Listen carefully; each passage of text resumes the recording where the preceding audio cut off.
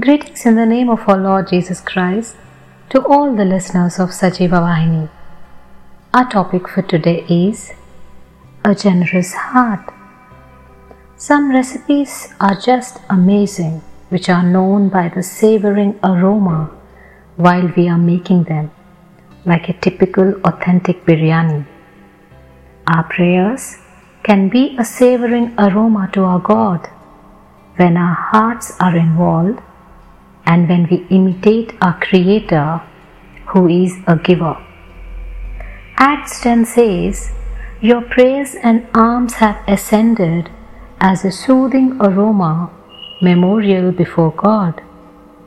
Here, Cornelius was a committed man of prayer and gave generously to the poor. Not only that, he made sure he did it as a family. Bible says, "Whoever is generous to the poor lends to the Lord, and He will repay for his deed." Can you imagine what one can expect when a Creator of the universe says, "I will repay you"? Blessed is the one who considers the poor. In the day of trouble, the Lord delivers him. Here in Acts 10, Cornelius had a supernatural encounter when he coupled his regular prayers with giving generously to the poor. God sent an angel to answer his prayer, and later Peter was sent to Cornelius' house, and the very need of the hour, salvation came to the entire household. Whoever oppresses a poor man insults his Maker, but he who is generous to the needy honors him.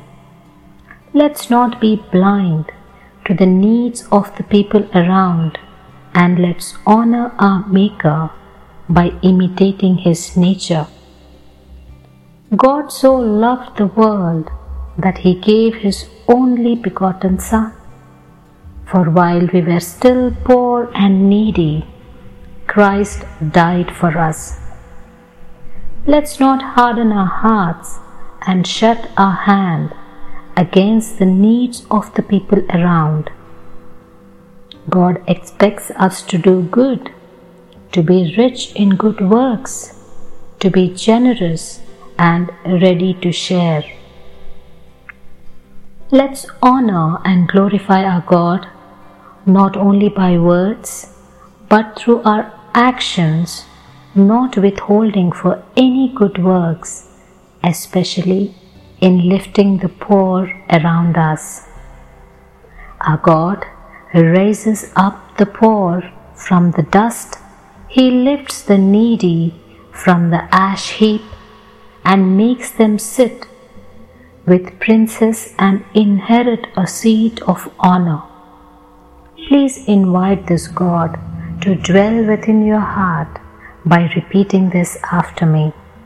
Lord Jesus, be the Lord of my life, because you bore my sins on the cross for me to have an everlasting life.